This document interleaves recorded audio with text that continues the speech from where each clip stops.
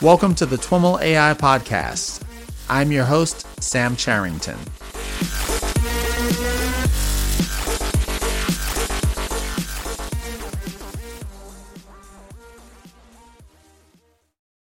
All right, everyone. I have the distinct pleasure of being here with Jürgen Schmidhuber, who is the scientific director of the Swiss AI lab, IDSIA, as well as a professor of artificial intelligence with USI, the University of Lugano, and SUPSI, the University of Applied Science and Art of Southern Switzerland, as well as being the chief scientist for Nascence, a company that he co-founded.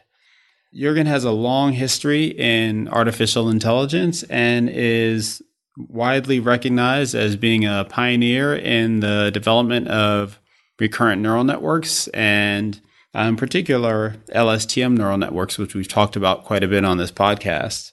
Super excited to be here with you, Jürgen. Welcome to This Week in Machine Learning and AI. It's my pleasure, Sam. So I like to get these conversations started by just having you introduce yourself and tell us a little bit about how you found your way into the field of artificial intelligence. I can do that. When I was a boy, I tried to figure out how can I maximize my impact, and then quickly it became clear to me that I have to build something that learns to become smarter than myself, such that I can retire and such that this smarter thing is going to further self-improve and solve all the problems that I cannot solve. And that's what I've been trying to do for the past 3 decades or so. So you've got a lot going on. I mentioned a bit of it in the intro. Tell us a little bit about how you spend your time and some of the research efforts that keep you occupied. In many ways, I'm still doing the same thing that I've started to publish on in 1987, which is build this general purpose learning machine, which learns to better and better understand the world and learns to exploit that knowledge about the world to become a better and better and more general problem solver. And over the years and decades, we have made a couple of insights related to fundamental building blocks that you need to build this full AGI system, but we are not yet done. And some of the puzzle pieces still have to fall in place in a way that we are trying to push both at the Institute for Artificial Intelligence, at the Swiss AI lab, IDSIA here, and in my company, Nascence, where the goal is really to build a general purpose AI that learns to do not only one thing in a particular domain, but then learns on top of that to learn a new profession in another domain, and then on top of that, yet another thing, such that it becomes a more and more general problem solver and even learns the learning algorithm itself, such that it's not always stuck with the same initial learning algorithm, but learns to improve that method itself, such that it learns to improve the way it improves itself, and so on. And you can imagine that on the way to that goal, there are all kinds of little sub-problems coming up, and we always focus on the most promising ones. Sometimes you don't have to build a full AGI to solve interesting problems. Sometimes just better pattern recognition will do the job in certain applications, and so pattern recognition, which is a tiny part of the full AI thing, that is something that has become really commercial in recent years. Some of the techniques that we have developed in the past decades are now really useful in commercial applications, such as speech recognition and machine translation and all kinds of pattern recognition. So what is the daily procedure? There is no recipe for that. You try to make progress here and there and there, and sometimes you seem to be in a dead end. In fact, most of the time you are in a dead end, but then you backtrack, and after 100 dead ends, there's again some sort of progress, and that's worth it, because from there then new search paths are opening up and new dead ends, but also new progress is coming in. I get the impression that a lot of contemporary machine learning and AI researchers are not driving towards a vision of AGI. They're solving specific point problems. Do you feel that pursuing your research in the context of trying to create a generalized AGI gives you a different perspective, or heads you down a different path, or gives you a different approach? The goal of AGI certainly made a difference to us. First of all, if you want to build a general purpose learning machine, then you need a general purpose computational architecture. And in our field of neural networks, that means a recurrent neural network with feedback connections, which is much more powerful than what most of my colleagues have been studying most of the time, which are so-called feed-forward neural networks, which don't have feedback connections. The difference between a recurrent network and a feed-forward network is a bit like the difference between a general-purpose computer and a mere calculator, because on a general-purpose recurrent network, you can run arbitrary sequential parallel programs, as opposed to a feed-forward network where you just can shift information from an input to the next layer and then the next, and finally you have a result that is determined through a very limited feed-forward computation where many things that you know from traditional computer science are not possible. So, to build a general AGI with neural networks, you have to start with recurrent neural networks. And the work that we have been doing in the past decades really has focused on that. In the late 80s, I started to work on these recurrent networks, which are more challenging than the feed-forward networks because you have to deal with the space of all possible programs that you can implement on a general-purpose computer. So basically, you have to search in the space of all programs to find solutions to problems. This makes it hard, and soon we ran into problems with that approach, and the traditional recurrent networks didn't really work well, and so we had to come up with a couple of improvements such that you can really use and exploit this power, the theoretical power of recurrent neural networks.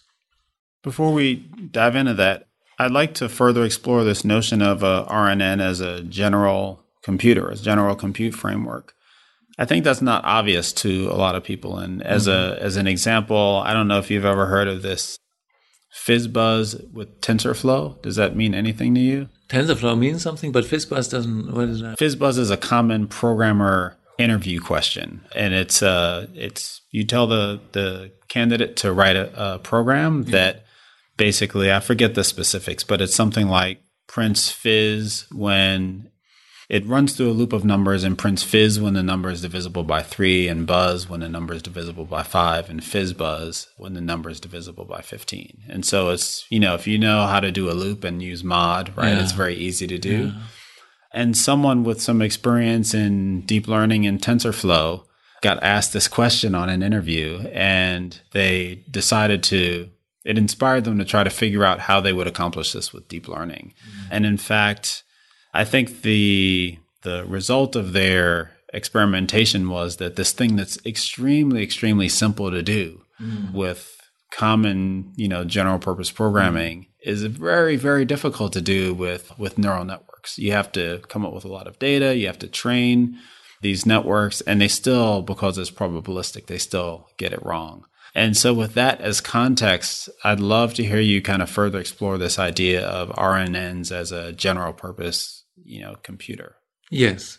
Now, first of all, how do you see that an RNN, a recurrent neural network, is a general purpose computer, as general as your laptop? Well, you can take some parts of the recurrent network and wire them up as NAND gates, not AND gates, NAND gates. Very simple, very tiny little subnetworks.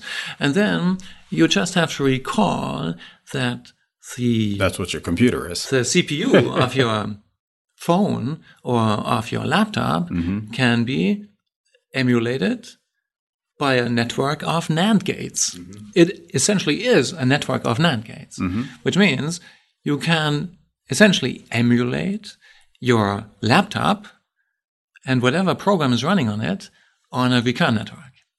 In a certain sense, your microchip in your phone is just a very sparsely connected recurrent network. So that's step number one. Let me give you an even simpler example where you see how elegant and powerful recurrent networks can be in comparison to feed-forward networks. Let's look at the problem of parity. Suppose somebody gives you n bits of information, 10, 11110, and you should classify that as to whether the number of ones in that sequence is even or odd. So that's the parity problem. Now you can indeed wire up a feed-forward network which has, say, 10 different input units to implement this mapping, which maps the input string to a decision, either this is an odd number of ones or an even number of ones. And it will take you a rather big network with lots of connections. And it will never generalize to 11 bits or 12 or something because the input size is so limited. Now, with a recurrent network, you can solve the parity problem much more elegantly. You just feed in the bits one by one into a recurrent network that just has one input unit and one internal hidden unit and one output unit and maybe an additional bias input unit if you know what that is. And then you have just 5 connections in this little network and you feed in the input string 10, 111, one by one, and all the network has to learn to become a flip-flop because whenever a new one is appearing, then the internal unit that represents what the network has seen so far just has to flip its state. And that determines then, is the current number of ones, is it odd or even? Right. So this program for the recurrent network is so simple. It fits into 5 connections, and you can easily guess those connections. You just do 1,000 random guesses for the 5 weights, something between -10 and +10, and you test the result on a tiny little validation set, maybe 3 patterns, 3 different parity problems. And if it works on that, you can be almost sure that it's going to generalize to all possible parity problems, not only those where there are 10 bits coming in, but also those where there are 5 bits coming in, but also those where there are 5,000 bits coming in.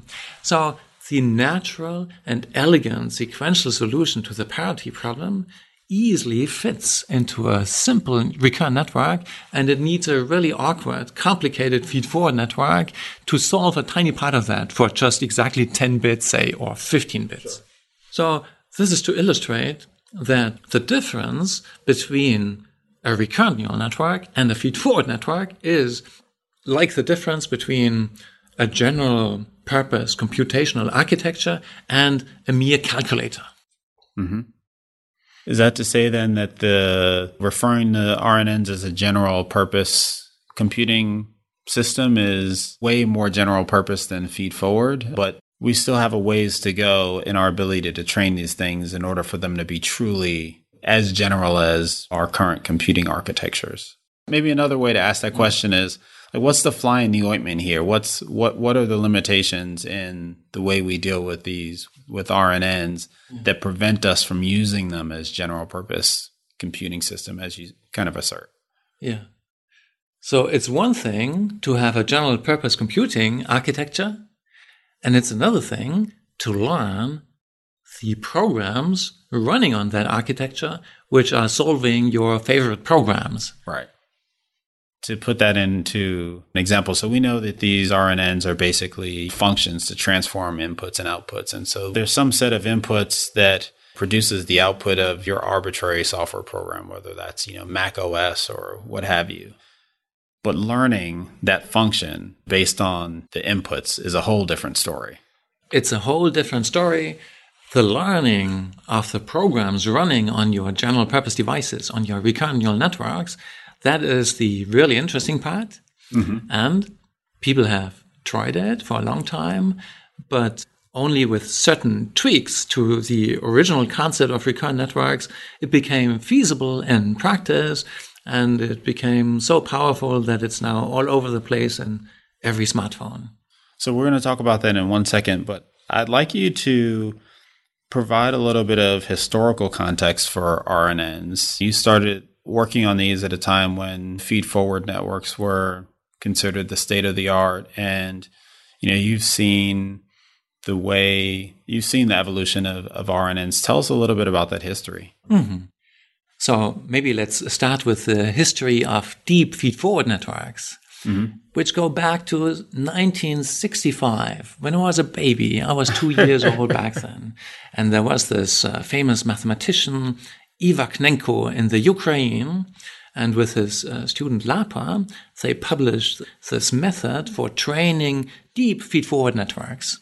They didn't even call them neural networks. They called it the group method of data handling. But that's what this stuff was. It was deep multi-layer perceptrons, and they found a way of learning internal representations in these deep multi-layer perceptrons. And by 1970, they already had networks with 7, 8 layers, and many people built on that later. And so, deep in there at that time was on the order of 10?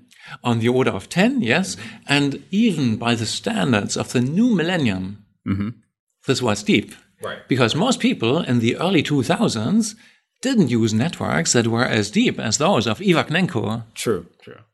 And he did that in 1965. Right. That was 4 years before Minsky and Parpet wrote a book about the limitations of shallow networks with one single layer, which is called perceptron, and which is sometimes credited for killing neural network research in America, because people thought, if these guys are so limited, then we shouldn't further progress there. We shouldn't further work on that.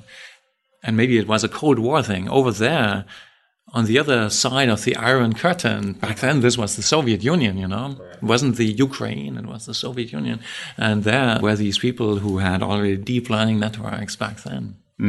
However, then in the 80s, the more general attempts came where you really try to work with recurrent networks, with general purpose computers, not just feed-forward networks. And you want to have these recurrent networks for all kinds of interesting applications, such as, for example, speech recognition or video recognition, everything where there are sequences. For example, in a video, you don't just have one single image which you want to classify. No, you have a whole stream of images, and every few milliseconds a new image is coming in, which means your network somehow has to memorize what it saw before in order to make sense of the current input within the temporal context of before. So it has to learn to memorize the important stuff and to ignore the unimportant noise. And this proved to be very challenging. And people then already in the 80s realized that the first attempts at recurrent networks didn't really work well. And what specifically didn't work well about them? They especially failed when there were long time lags between relevant input events. For example, in speech recognition, suppose somebody says 11 and another guy says 7. And then the end of that is always Evan. So to see the difference, you have to memorize that he say s or 50 time steps ago, because Evan by itself already consumes 50 time steps, more or less, because roughly every 10 milliseconds, a new input vector is coming from the microphone. So you have to look back 50 steps. Right. And in many other applications, for example, as you are listening to me now, to make sense of what I'm saying, you have to look much further back in time. You have to think back of the beginning of our discussion to make sense of what I'm saying now. Right. So thousands and hundreds of thousands and millions and maybe billions of steps you have to look back to take into account the temporal context. And it turned out that these original networks of the 80s, they could look back only for 5 steps, 6, 7, something like that. So it was completely insufficient for doing interesting things. And this is a problem that came to be called the vanishing gradient problem, among And then we tried to figure out what is the reason for that. And my first student in 1991 was Sepp Hochreiter, my first student ever. And his task was to figure out what is the problem. And were you here at the time? Or? And we were back then not in Switzerland, we were in Munich. Okay. This was done in Munich. Okay. At the Tech University Munich, TU München. And Sepp, in his thesis, in his diploma thesis, showed that the problem is that these error signals that you are getting through backpropagation in these recurrent neural networks, as you are propagating them backwards from the output layer towards the previous layer and then the layer before the previous layer and so on, they get smaller and smaller in a way that is catastrophic in the sense that the shrinking happens in an exponential fashion. So as these signals, which tell the system how to change its connections in order to become a better system, as these signals are being propagated back into time, so to speak, they are getting smaller and smaller in an exponential way, or they explode in an exponential way. So either the gradients, for those who know what that is, they explode or they vanish. And in both cases, these traditional recurrent networks cannot learn anything. At least they cannot learn to look further back in time than, say, just a few time steps. Right. So just to try to paraphrase that to make sure that I'm understanding. So the way we solve these deep neural networks is to use backpropagation, basically, to start with the output and work our way back to the input layers. And we do that using gradients, which essentially, let's say modulate the error that is propagated out to the output. But if you go back far enough in your network, or if your network is too deep, then you're not getting enough signal back towards the beginning of your network to make the necessary corrections to improve. Yes. Is that basically what you found? Yes. Let's maybe quickly step back a few decades. In 1970, there was this Finnish guy, Seppo Linnainmaa, in Helsinki, and he described for the first time the modern version of what is now called backpropagation, which is a method for adjusting a deep network of nodes, of computational nodes, such that you can figure out for each of these nodes and for each of these connections, how much did this connection contribute to the error that you observe at the output of the network. Mm-hmm. So at the output of the network is computing some result which is different from what it should have computed. And the difference is called the error. And now you want to figure out for each connection in your system, how much did this particular connection contribute to this error out there? And you want to change then the connection such that the total error gets smaller. And Seppo Linnainmaa, this guy in Finland who was a master student back then, he wrote down this technique of automatic differentiation, or today it's called backpropagation. And then people started using that in the 80s for training neural networks. And then also generalized it to the case of recurrent neural networks, where you have feedback connections and where you still have the same basic approach. As you are trying to compute for each connection in the system, how much did it contribute to the error at the output side at some later point in time, you are moving backwards from the output layer towards the time step before the computation of what you find in the output layer. And then there are certain things which are called error signals are being propagated back. And then from there, they go one step further back. And then from there, one step further back and so on until they basically traverse the entire network in a way that allows you to compute for each connection in the system, how much was it responsible for the final error. And then through the work of Sepp Hochreiter, my first student, in 1991, in his diploma thesis, it became clear that the gradients are vanishing these error signals that are being propagated back, they are quickly vanishing, which means that although the whole idea is nice in principle, it doesn't work in practice because very quickly you don't have any signal any longer, which allows you to improve your network such that it becomes a better network. Right. Where or when did gradient descent come into play in all this as a method for solving these types of networks? Sepulina Inma in 1970 formulated it as a very general method for all kinds of networks consisting of differentiable nodes. In that paper where he talks about backpropagation, was he also applying gradient descent, and did he introduce that then? Yeah. As the method so gradient descent is a much older technique, which goes back at least to Hadamard around 1900 or something like that. Mm-hmm. So gradient descent is a very old technique. Right.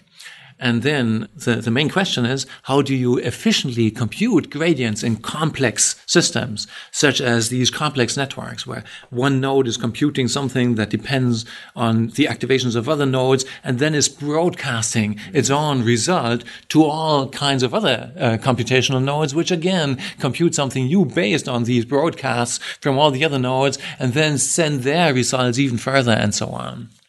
So once you have a very complex system like that, then how do you do the credit assignment? How do you figure out how much should you change this connection there, which was active maybe 100 time steps ago, which nevertheless had an impact on what happened 100 time steps later at the output side? Mm-hmm.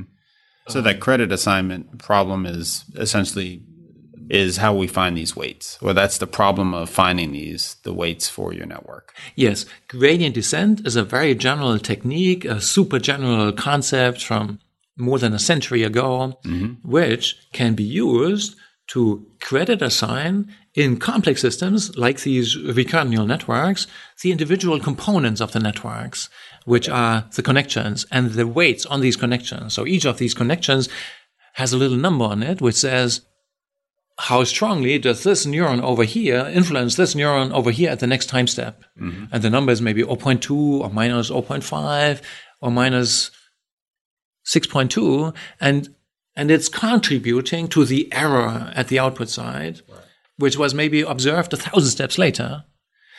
And now the question is, how can I trace back this influence? And how can I then change this connection such that it becomes a better connection and that my entire network becomes a better network such that the error gets smaller? Mm-hmm.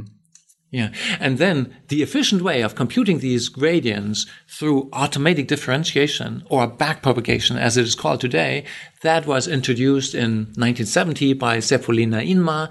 But then he phrased that as a very general thing, and he didn't apply it to neural networks. That was then done by other people, in particular Paul Werbers, around 1982, when he really applied it to neural networks. Okay. And then in the 80s, computers became faster and faster. And by 1985, they were about 1,000 times faster than when Linda Inma wrote this down. And also many academic labs for the first time in the 80s started to have really computers to play around with. Mm-hmm. Desktop computers. Today, everybody has that, but or has a smartphone instead. But back then, this was exciting new stuff. And then people started playing around. And for the first time with very small networks, they learned interesting behavior on certain little toy problems. Mm-hmm. Yeah. Mm-hmm. But we couldn't move past toy problems because of this vanishing gradient issue, which Sup identified in his research paper, which led to the creation of LSTM networks. Tell us about LSTM and how the creation of those fell out of the findings. Yeah. So the long short-term memory, as it is called, the LSTM, falls out of this findings because it basically overcomes the problem of vanishing gradients through a very, very simple trick.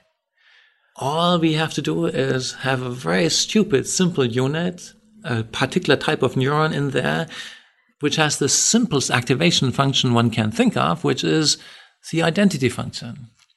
And then if that neuron is connected to itself by a connection of 1.0, then at the next time step, it will basically replace what it had before as an activation number, for example, 0.7, by the same number, 0.7. So now you can imagine that if you run that for 1,000 time steps, then nothing happens for 1,000 time steps, and all the time 0.7 will be stored in this unit. Right. At the same time, as you are later propagating error signals back because there was a difference between what the network should have done and what it really did, then if you know something about gradients, then you know that all the time as you are propagating errors backwards, you have to multiply by the derivative of the activation function, which is 1.0, because it's a very stupid activation function, which is just the identity function. And then you multiply by 1.0 again through these recurrent connection, which also has a weight of 1.0. And then now it's obvious, certainly, as long as there are no external perturbations in little stupid networks like that, you can propagate errors back not only 5 steps or 10 steps, but hundreds and thousands and millions and billions of steps.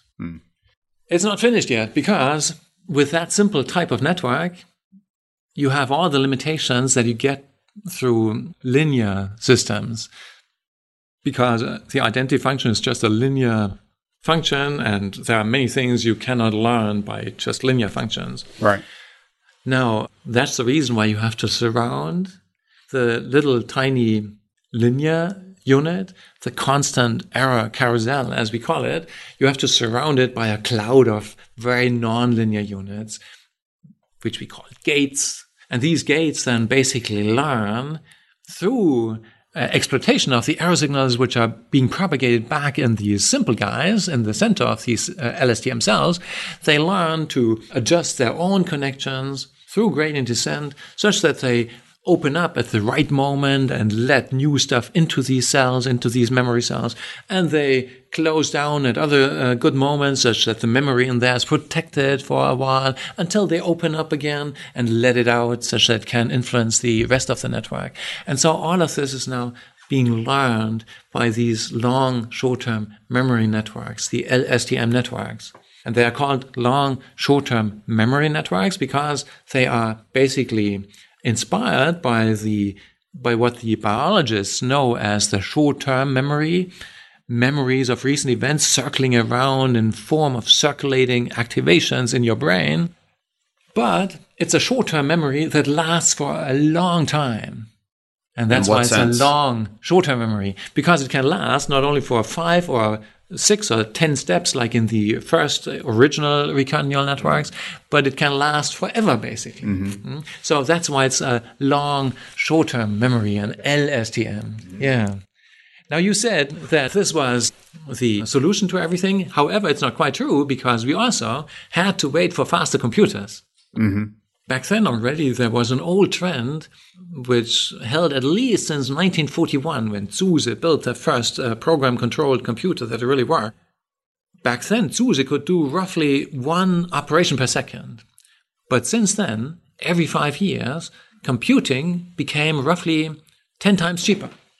And then by the time when Lina Inma, for example, did his thing, that was 30 years later, computing was already 1 million times faster, but it wasn't good enough. Right. And then in the beginning of the 90s, that was another 20 years later, was roughly 10,000 times faster than during Lina Inma's time.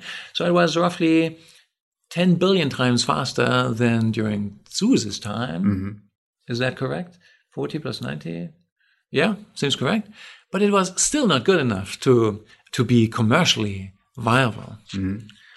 But then by 2010, roughly, computers were cheap enough and the factor was high enough such that all the potential in the LSTM networks really could unfold itself. And I think since 2015, it's widely used in commercial applications, for example, for the speech recognition on 2 billion Android phones. I'll maybe ask you to talk a little bit about the use cases, the applications of LSTMs that you find most interesting. But before we get to that, has the fundamental technology changed much between 1995 and 2015? The fundamental insights were really from the previous millennium. One has to say that. However, there came a couple of really nice improvements. Around 2000, my second LSTM PhD student, whose name was Felix Geers, he was the first author on a paper which introduced something called the forget gate, which is a particular recurrent gate unit, which turns out to be really useful for many applications where the network has to also learn to forget sometimes stuff that it has observed in the past, to make room for new things, and to do that in a very controlled fashion. And so today the vanilla LSTM, as we call it, is a little bit different from the original LSTM. And there are a couple of topology evolutions that came in. For example, in 2009, Justin Bayer, another student of mine, was the first author of a paper which showed that you can evolve through artificial evolution LSTM-like architectures, which have the basic concepts of LSTM in there, but which sometimes change a connection here and have a different topology there and so on. That was in 2009. And there it was possible to show that in certain applications, this type of LSTM topology works better and faster and learns a little bit faster than this type of LSTM architecture. So there has been a couple of improvements of this kind, although the basic fundamental ingredients, they date back to the previous millennium. So this last thing you were describing, the evolutionary LSTMs, if that's the right way to describe it, the core insight there is basically you've got several different types of structures for LSTMs, and you can, based on the problem you're solving or the objectives, switch between them on the fly, or is it something else? This is about the basic architecture of an LSTM-like network. And if you look at your own brain, for example, it's a product of evolution. And all these little special types of architectures that we find in your neurons, somehow they evolved over millions of years because some of them just work better and are better at learning certain things which are important for your survival than others. And so the same thing happened there in our artificial evolution of topologies, where you give the system the freedom to come up with new topologies which deviate from the original LSTM architecture a little bit, because we don't have a proof that a particular LSTM topology is optimal for all kinds of things. Okay. There is no proof like that. So we try to figure out, maybe we can automatically find the optimum topology in a problem-specific fashion, because maybe for this problem over here, you need a different topology is better than for this problem over here. And so we were able to show then that there are indeed applications where you can profit from this additional optimization of the topology through evolution. Can you elaborate a little bit on the notion of topology? What makes a network fundamentally LSTM, and what are the things that can vary from one LSTM topology to another? Yes. So the vanilla LSTM cell has 4 little neurons in there.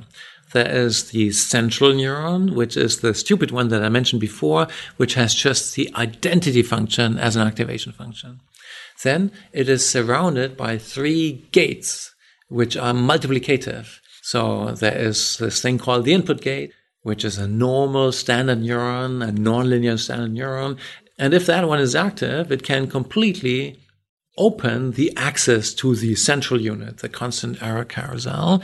Or if it is shut down, if it is 0, then nothing can flow into that central cell. And similar for the output gate. And then there is this recurrent gated unit, the forget gate, which basically can manipulate the self-connection of the stupid cell, of the cell with the linear activation function, to itself, and can make the cell forget stuff that was stored there for a while, and can learn to do that on. Now, you can come up with all kinds of variants of that topology. Maybe you have a little connection going out directly from the central cell to these gates. And these are called peephole connections. Okay. That's what Felix Geers also called them. My second LSTM student in 2001, roughly 2000, something like that. You can have additional modifications of the architecture. And sometimes it's useful. Because, as I said, there's no proof that a particular LSTM topology is optimal. Right. So you might want to use the principles of evolution to search for good topologies automatically and to take the existing one, which is pretty good for many applications. Vanilla LSTM is really good for many applications, but even further improve it. Mm-hmm. So that is the approach behind that. Okay. You talked a little bit about this, but if we can take a step back, what was the kind of intuition for all of the, for the LSTM cell architecture, right? At the point that was developed, and correct me if I'm wrong here, I think of traditional RNNs as being just a lot flatter, whereas LSTMs have these cells that are doing all this funky stuff. Do you think about it that way? Yeah. So it's true that the traditional recurrent networks are very straightforward. It's just a bunch of nodes with nonlinear activation functions, and everything is connected to everything. Yep. And at every time step, each of these little nodes is computing essentially the weighted sum of all the connected guys at the previous time step. Super basic. It's very simple and basic and beautiful also, because everything that's simple has a tendency to be beautiful. An elegance except to it, that sure. It was not quite... It was a little bit too simple. So you need a little bit of additional structure to make sure that these memory effects hold. Now, the LSTM is more complicated, but it's also very simple because you can write it down in 5 lines of code. 5 lines of pseudocode are sufficient to explain it. So maybe a traditional recurrent network, you can write it down in 1 line of pseudocode, and this one needs 5 lines of pseudocode. Maybe something like that. And still, the principles are very simple because you have a very stupid, simple linear cell at the heart of each of these LSTM cells. And then you surround it by a cloud of nonlinear gates such that these gates can learn to open access or close access to these memories. And the network itself can learn to use these gates to put important stuff into short-term memory and ignore noise and so on. Yeah. Well, as Einstein said a long time ago, you should make things as simple as possible, but not simpler. Yeah. Very good. To what degree does the LSTM, there are some related, I think, concepts that come up in deep learning, like attention and things like that. How does attention, for example, relate to LSTMs? Yeah. So any recurrent neural network, of course, already has something like internal attention, because what it can do is essentially it can learn to direct internal spotlights of attention, if you will, to certain parts of the network. We can say, let's highlight this part of myself and let's ignore this part of myself. So in a way, the internal computation, which is based on the program that is implemented on the recurrent network in form of its weight matrix, this attention can be learned in a problem-dependent fashion. And so I think my first paper on that was in 1993, where basically a recurrent network learned to direct its internal foci of attentions. Is that the correct plural? The plural of focus? I believe so, yeah. Focus, is it foci? Okay. So the foci of attention, and then could use these highlighted internal patterns in Hebb-like fashion such that it could associate through something called fast weights, these internal attention highlighted patterns, such that it could do certain things that you cannot do with traditional networks, because it had these extra fast weights, which is actually a topic that has become really popular again very recently. So attention is something that was implicit in many, many recurrent networks already in the past, and now it is waking up in very interesting commercial applications again. speaking of commercial applications, we talked about a few of the commercial applications of LSTMs. Are there others that come to mind for you that exemplify its, power, flexibility, interest? Yeah. So I think it's interesting to see that not only speech recognition, but also the next higher level, natural language processing, can be done by the same architecture. Right. So with speech, for example, every 10 milliseconds, a new vector of numbers, maybe 40 numbers or something, streaming into the system from the microphone.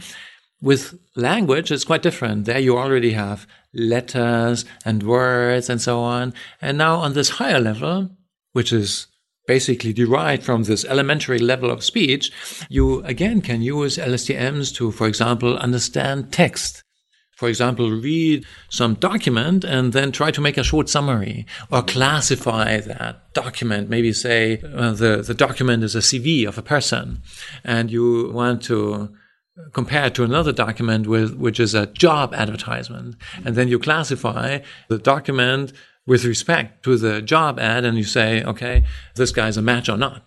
Machine translation, maybe the most visible application, is now what Google is doing since 2016. Since November 2016, Google Translate is not based on the old system anymore, but it has LSTM at its core, and it has become much better than it used to be.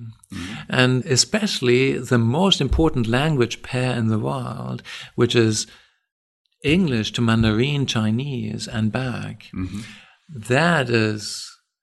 There, the performance is much better. There was a time when the Chinese, they laughed at the translations, and they are not laughing any longer. So.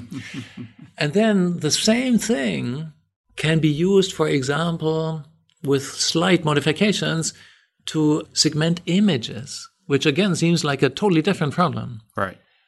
The same thing can be used to... Well, that seems, again, closer to natural language processing, can be used to train chatbots. Mm-hmm. So you have lots of chats between A and B, and you then just train your LSTM to imitate B whenever it answers something to A. Mm-hmm. But maybe you have lots of A's and B's, and so it can learn from many, many different chats. And so it's suddenly even relevant for this old idea of an AI test, which is called the Turing test, which is about chatting with some other partner. And the question is he a human or is he a machine? Right. And so let's see where that is going to end at some point. Then the same LSTM also can be used for all kinds of other sequences, such as music composition. More and more people, again, interested in that. Doug Eck in my lab, about more than 10 years ago, was the first who applied LSTM to music composition, where the goal was to overcome the traditional neural music composition, which existed back then already, which was able to learn the basic harmonies. Mm-hmm. But then if you listen to compositions, they sounded like music, like stuff that in principle, for example, when you train it on certain pieces by Bach, which is a favorite of many of these neural network guys, then even in the 80s and 90s, it was possible by Mike Mosier and Pete Todd and a couple of guys like that to learn the basic harmonies that you find in this type of music and then come up with randomized versions thereof, compositions of the network, so to speak, sure, which sounded also like kind of this type of music, except there was no overarching structure. So more like elevator music versions of Bach or something. And then the goal was to also learn high-level structure that you find in many songs, like first there's section A, then there's another section A, then there comes B, then there comes A again, and then again B, something like that. Yeah, that was Doug Eck in the early 2000s. And he was one of your students? Yeah. He was. And he's now at Google. He is now at Google, yes, and he's running the, what is it called? Magenta. Magenta program. I just interviewed him last week, actually. Oh, yeah. He was a postdoc here, actually. Oh, wow. Yeah. Okay. And he was the first author on these LSTM for music papers. Yes, okay. 2003, I think. Right. Yes. Wow. Great. So maybe as a way to pull the conversation back to your broader research around general artificial intelligence or artificial general intelligence, depending on your preference. You did an AMA on Reddit not too long ago. Actually, it was a couple of years ago, maybe. Yeah. And one of the questions that I thought was pretty interesting was, what are some beliefs that you hold that are controversial? In essence, that was the question. And one of those was that intelligence is actually simple, although we think of it as rather complex. Can you elaborate on that a little bit? Yes, I think I can do that. So LSTM by itself is nice for pattern recognition and for doing really complex applications, but we should see that it's just a pattern recognizer. So the full AGI thing requires more. It requires reinforcement learning in an unknown, partially observable environment where there's no teacher who tells you what to do and where you have to maximize your future expected reward. Right. And so whoever can solve that problem in a general fashion has solved the grand problem of AI. And that's why almost all of our research of the past 30 years really focused on that. And so to us, the LSTM, which has now become popular, is just a side effect. It's just a byproduct of this more general work.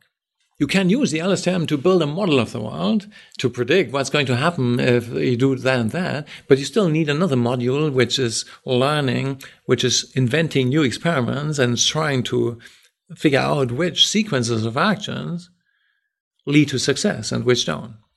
And that leads to this field of reinforcement learning with general purpose recurrent architectures, with recurrent networks, basically.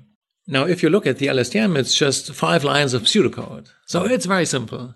It's not the full true AI thing yet, because there you have to have the full loop through the environment. Act, perceive, maximize future reward or reward until the end of your lifetime. And for that, I sometimes speculate we need another 5 lines. And why am I so optimistic? Because we understand in many ways how to train the separate action module and how to combine that with a model of the world which can be used through the 5 lines of something like the LSTM, or something that is in the same ballpark at least. Right. And I'm further motivated to believe it's very simple because here in my lab, in the early 2000s, at least we already have found certain theoretically optimal general problem solvers, which are also very simple. So that many computer scientists actually don't, or machine learning scientists don't even know that, but there is an asymptotically optimal way of solving all kinds of computational problems. And this goes back to Markus Hutter in 2002 here in my lab. He was a senior researcher. Now he's a professor in Australia. And he wrote down a very simple method which solves any well-defined problem as fast as the unknown fastest meta program for solving that kind of problem, save for a constant factor, or say for an additive constant, which does not depend on the size of the problem. So when you have, for example, a traveling salesman problem, which is about finding the shortest path through n cities where each city can be visited only once, then as the number of cities, n, grows, the problem becomes larger and larger, but it's still just a traveling salesman problem. Now, we do not know the best way of solving traveling salesman problems, but suppose we can solve it suppose there's an unknown method which solves it in n to the 17 steps. Then this method of Markus, the fastest and shortest algorithm for all well-defined problems, as it is called, will also solve it in n to the 17 steps, plus a constant number of steps, an overhead, which, however, is constant and does not depend on n. So as n grows, n to the 17 grows even much more crazily, and the constant overhead vanishes, which means that almost all problems are already solved in an optimal fashion because almost all problems are large problems. There are just a few problems that are so small that the overhead still plays a role. Just so I can make sure I understand what he did and what you're saying, is the idea that if a problem can be solved, that basically it can be transformed into some other kind of solution modulo a constant? So what I'm saying is you have a specification of a problem, and then you want to find a program that solves the problem. To approach that, you want to build a general problem solver, which finds that program automatically. Now, there is a general problem solver, which is this fastest and shortest way of solving all well-defined problems by Markus Hutter, published in 2002 here in my lab, which essentially does that. And it's optimal, however, only in an asymptotic sense. What does that mean? If your problem, for example, your traveling salesman problem with n cities can be solved in n to the 17 steps, then this super algorithm of Markus is also going to solve it in n to the 17 steps, plus O of 1, as the computer scientists say. And O of 1 means there is a constant overhead associated with it. Now, the constant overhead is large, it turns out, because there's a proof search involved, and we hide all of the complexity of that in a constant, which can be done. No matter, even if the constant is large, then as n is getting larger and larger, as the size of the problem is getting larger and larger, the constant pales in comparison. Sure. And that's the reason why you already have, since the early millennium, an optimal way, a mathematically optimal way, asymptotically optimal way of solving all kinds of problems, especially the large problems, which are so large that we can ignore the overhead, the constant overhead. Does this result just say that we can asymptotically solve them? It doesn't necessarily tell us how to do that. No, it says it is a constructive method. It really tells us how to do that.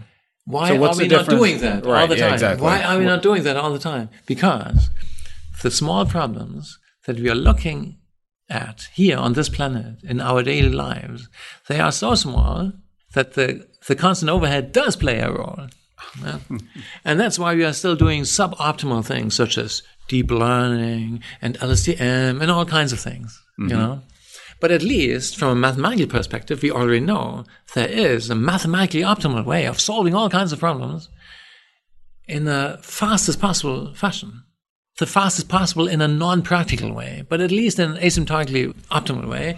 We already have that, and it's very simple. It's a very short thing. So in that sense, you gain additional motivation to believe that in the end, the whole AI thing is going to be really simple. And in hindsight, we will look back and we'll say, we can't believe that it took so many thousands of years to understand how to understand and how to solve problems automatically. So this tells you that by saying that if we can get far enough along with compute power, sophistication, and approaches to overcome this constant, then we're there. Like we can solve anything. Is that the idea? Not quite, because what we really have to do is try to find a similarly simple thing for the small problems too. And one step in that direction is the so-called Gödel machine, which I published in 2003, which you can initialize with Markus's algorithm, but also with other algorithms, and which essentially learns to rewrite itself in an optimal fashion once it has found a proof that the rewrite is going to improve its performance in a way that is not only asymptotically optimal, but generally optimal. So, however, also, this is not yet practical at the moment. However, getting out of that is that the very general problem solvers may be very simple and can be written down in a few lines of code. We still don't have the few lines of code that we need for a practical general problem solver in this universe. But I think we are close, and the puzzle pieces are starting to fall in place. And I hope I will see it in my lifetime. Awesome. Maybe in the next few years. Awesome. I've really enjoyed the opportunity to talk with you. I've certainly learned a lot. For folks that want to learn more about what you're up to, what's the best way for them to do so?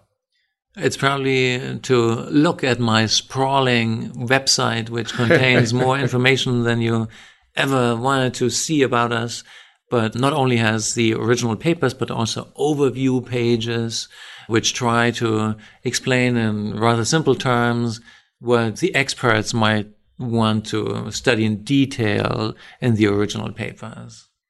Great. And we'll include a link to that in our show notes. That will be so awesome. Great. Well, thank you so much, Jürgen. It was my pleasure, Sam. Great. All right, everyone. That's our show for today. Thanks so much for listening and for your continued feedback and support. For the notes for this episode, including links to Jürgen and the many resources mentioned in the show, head on over to twimlai.com/talk/44. Please be sure to comment there with your feedback or questions. Also, please note, if you share your favorite quote with us via a comment or via Twitter, we'll send you one of our fab laptop stickers. I'll be in San Francisco September 18th through 20th for the Artificial Intelligence Conference, and I hope to see you there too. If you've already registered, send me a shout on Twitter and let me know. If you're still interested in coming but haven't registered yet, we've got a link and discount code on the show notes page, good for 20% off most conference packages. The following week, I'll be at Strangeloop, a great conference held each year right here in St. Louis. Strangeloop is a multidisciplinary conference that brings together the developers and thinkers building tomorrow's technology in fields such as emerging languages, alternative databases, concurrency, distributed systems, security, and the web. We'll link to the conference on the show notes page as well. Finally, another huge thanks to this show's sponsor, Cloudera. For more information on their data science workbench, or to schedule your demo and receive your drone, visit twimlai.com/Cloudera. Thanks again for listening, and catch you next time.